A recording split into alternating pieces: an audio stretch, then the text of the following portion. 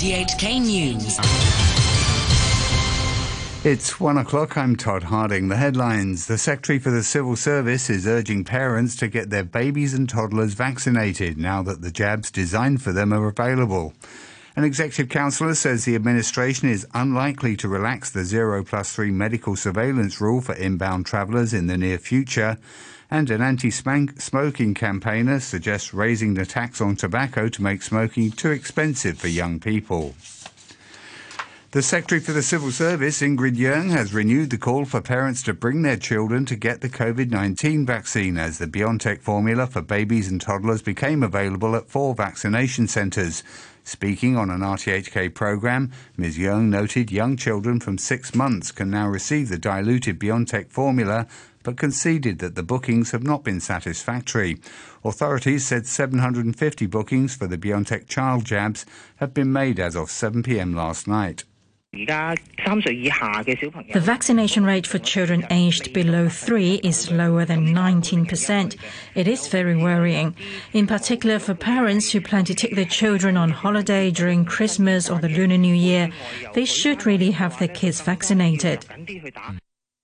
Some parents who brought their toddlers for the BioNTech jabs at the Children's Hospital told RTHK why they chose this vaccine at this time.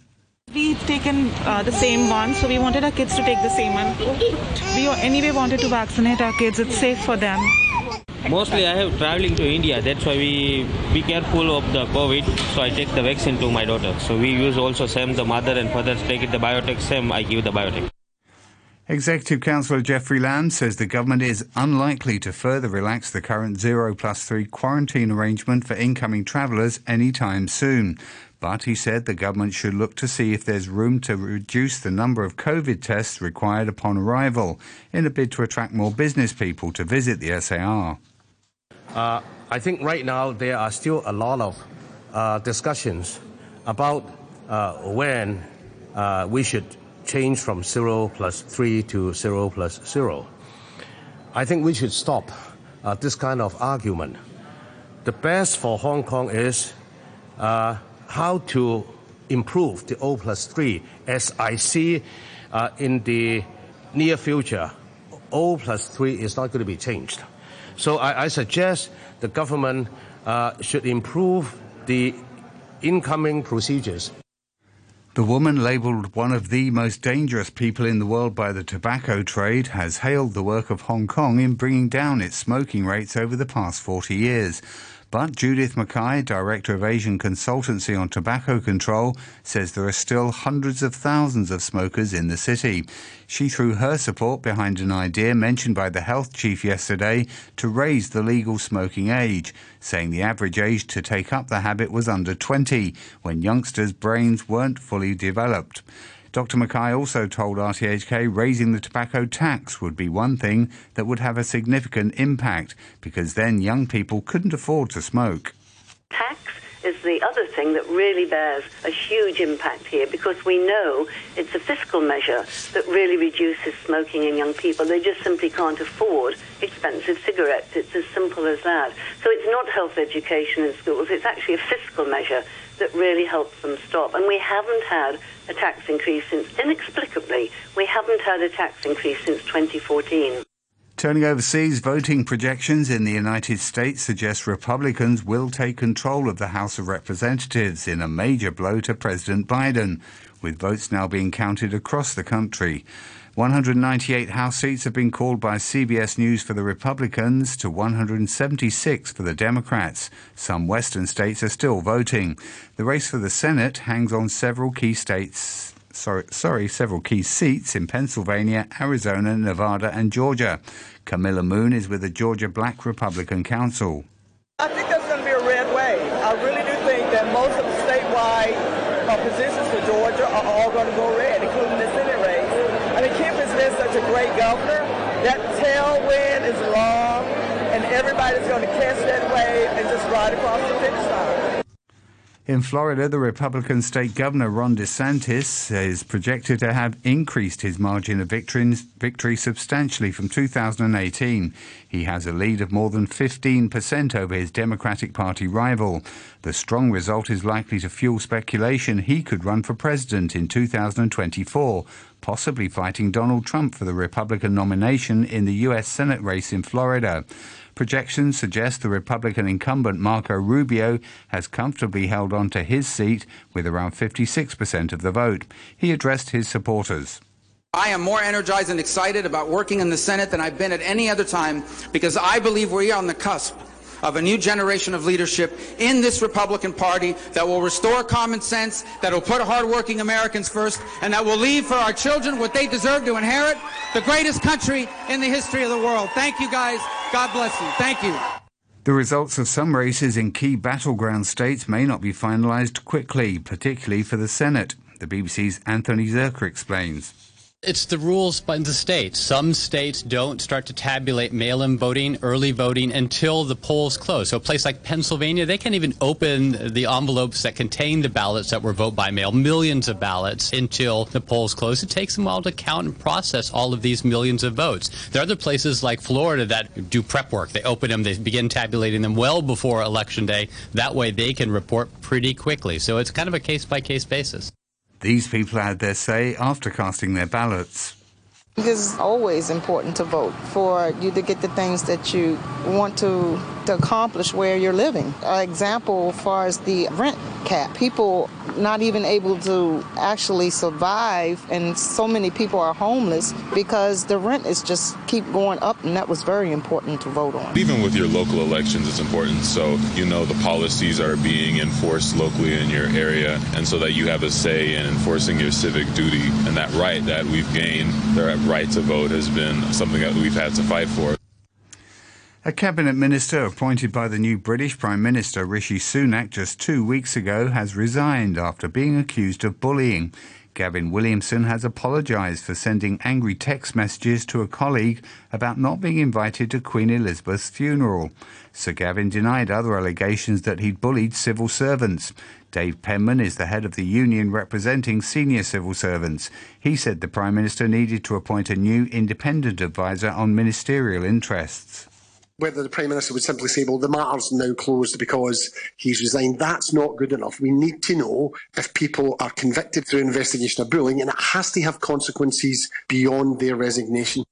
It's emerged that Britain's government has paid much more compensation than it's previously disclosed to families of Afghan children killed during UK military operations in Afghanistan. According to Defence Ministry data obtained by a campaign group, there were 64 victims. The BBC's Jonathan Beale reports. Most of the children were killed during British military operations in Helmand between 2006 and 14. Being caught in crossfire and coalition airstrikes were among the most common causes of death. Overall, more than 40% of the child fatalities recorded were aged 10 or under. UK compensation payments made to their relatives varied widely. The Ministry of Defence said any civilian death in conflict was a tragedy. It said the UK worked hard to avoid the risk, though it could never be eliminated. Australia's largest health insurer, Medibank, has confirmed that cybercriminals who stole customer data have released some of that information on a dark web forum. It was posted on a blog with reported links to the Russian ransomware group Reveal. The BBC's Phil Mercer has more. Medibank refused to pay a ransom after one of Australia's biggest data breaches. In response, the alleged hackers have dumped some of the stolen information on the dark web. The company said it was a criminal act designed to cause distress. Almost 10 million current and former Medibank customers have had their personal details compromised. Australia's Home Affairs Minister Claire O'Neill said the decision not to pay a ransom was consistent with government advice. Sweden's new Prime Minister has sought to reassure Turkey that Stockholm will live up to all the commitments it made to Ankara when it was invited to join NATO. Ulf Kristersson was speaking in Ankara after meeting President Erdogan, who said he was expecting to see concrete steps from Stockholm in the field of counter-terrorism. Sweden promised to be a security provider for all NATO members. This is why I want to reassure all Turks Sweden will live up to all the obligations made to Turkey in countering the terrorist threat, both before becoming a member of NATO and as a future ally. Mr. Erdogan added Sweden's recent resumption of arms exports to Turkey was a positive step. Last week, Sweden said it would distance itself from the Syrian Kurdish YPG militia in its bid to win Turkey's support for NATO membership. Turkey views the YPG as an extension of the PKK, an outlawed Kurdish separatist movement. The American Space Agency NASA has again postponed the launch of its Artemis 1 moon rocket because of a subtropical storm approaching Florida. Storm Nicole is expected to develop into a hurricane today near the Bahamas before making landfall in Florida tonight or early tomorrow. A single lottery ticket purchased in California has won a $2.4 billion jackpot, a world record. The Powerball ticket was purchased at a service station on the outskirts of Los Angeles. The announcement of a winner brought an end to hours of suspense as results were delayed by a technical hitch. To sports now, where the former FIFA president Sepp Blatter has admitted that awarding the Football World Cup to Qatar was a mistake. His comments came less than 2 weeks to go until the start of the tournament. This is what Blatter had to say.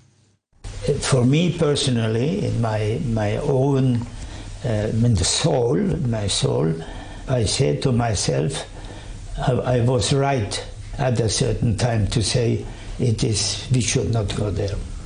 Blatter was president of football's world governing body when Qatar was awarded the tournament back in 2010. More from the BBC's Paul Serres. Speaking to a Swiss newspaper, the 86-year-old said he believes Qatar is too small of a country to host the tournament and that football and the World Cup are too big for it. He had also previously stated in a newspaper interview in 2014 that awarding the tournament to Qatar was an error.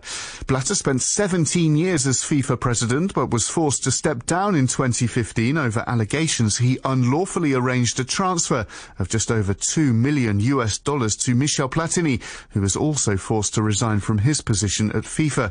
Blatter and Platini were charged with fraud last November, but were found not guilty at a trial in Switzerland in July. In the Italian Serie A, Napoli have extended their advantage at the top of the table by beating Empoli 2-0. Second-placed AC Milan were held to a goalless draw by Cremonese.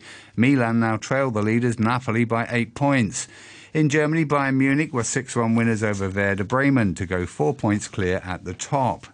In Spain, Gerard Piqué has been sent off at half-time in his final match before retirement, seemingly for arguing with the referee. But Barcelona fought back to beat Osasuna 2-1 and move 5 points clear at the top of La Liga.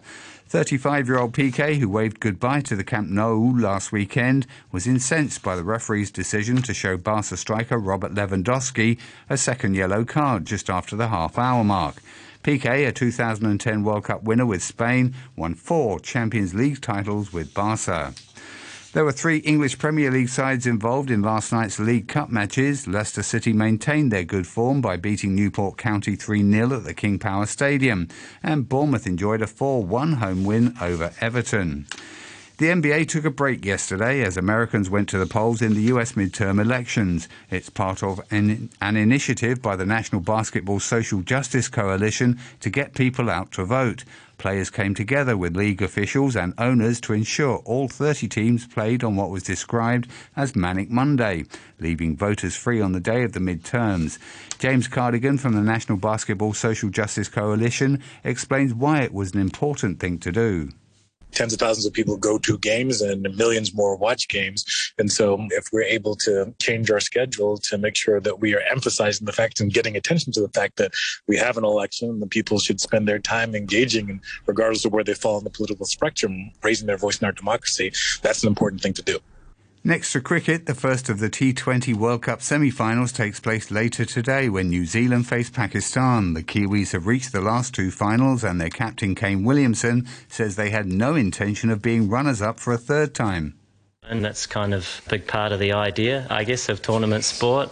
And if you can try and find yourself in positions where you can compete to get across the line, that's a really good thing. But we go into a semi-final, there's 4 teams there that certainly have the ambition to go all the way, and that's certainly been the case in the other tournaments.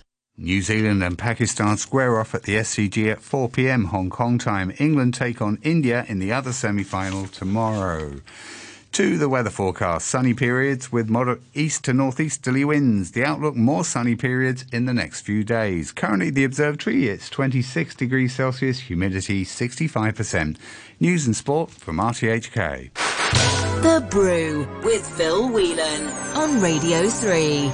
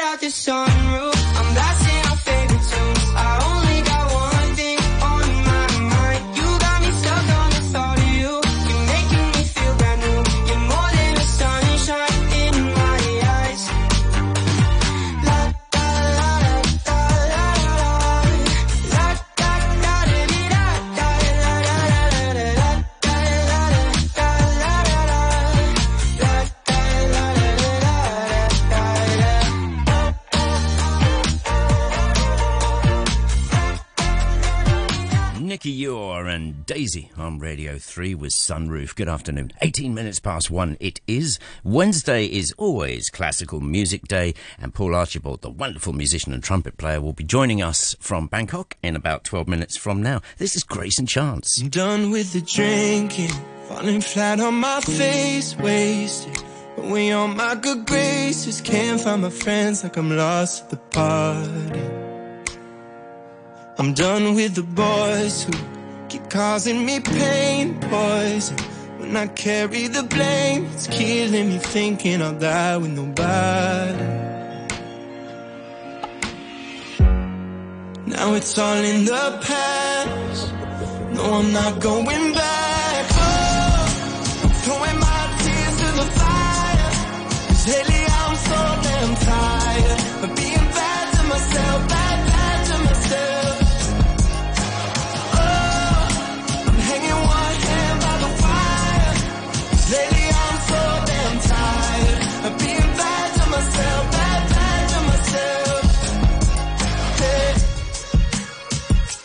Done being selfish, my hollow words lie so that I can be heard, and I need a chance at a real conversation.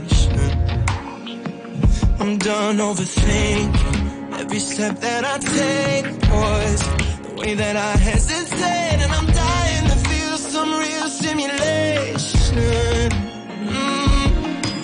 Oh, I'm throwing my tears to the fire. Lately I'm so damn tired of being bad to myself, bad to myself. Oh, I'm hanging one hand by the wire. 'Cause lately I'm so damn tired of being bad to myself, bad to myself. No demon in me that I can't fight.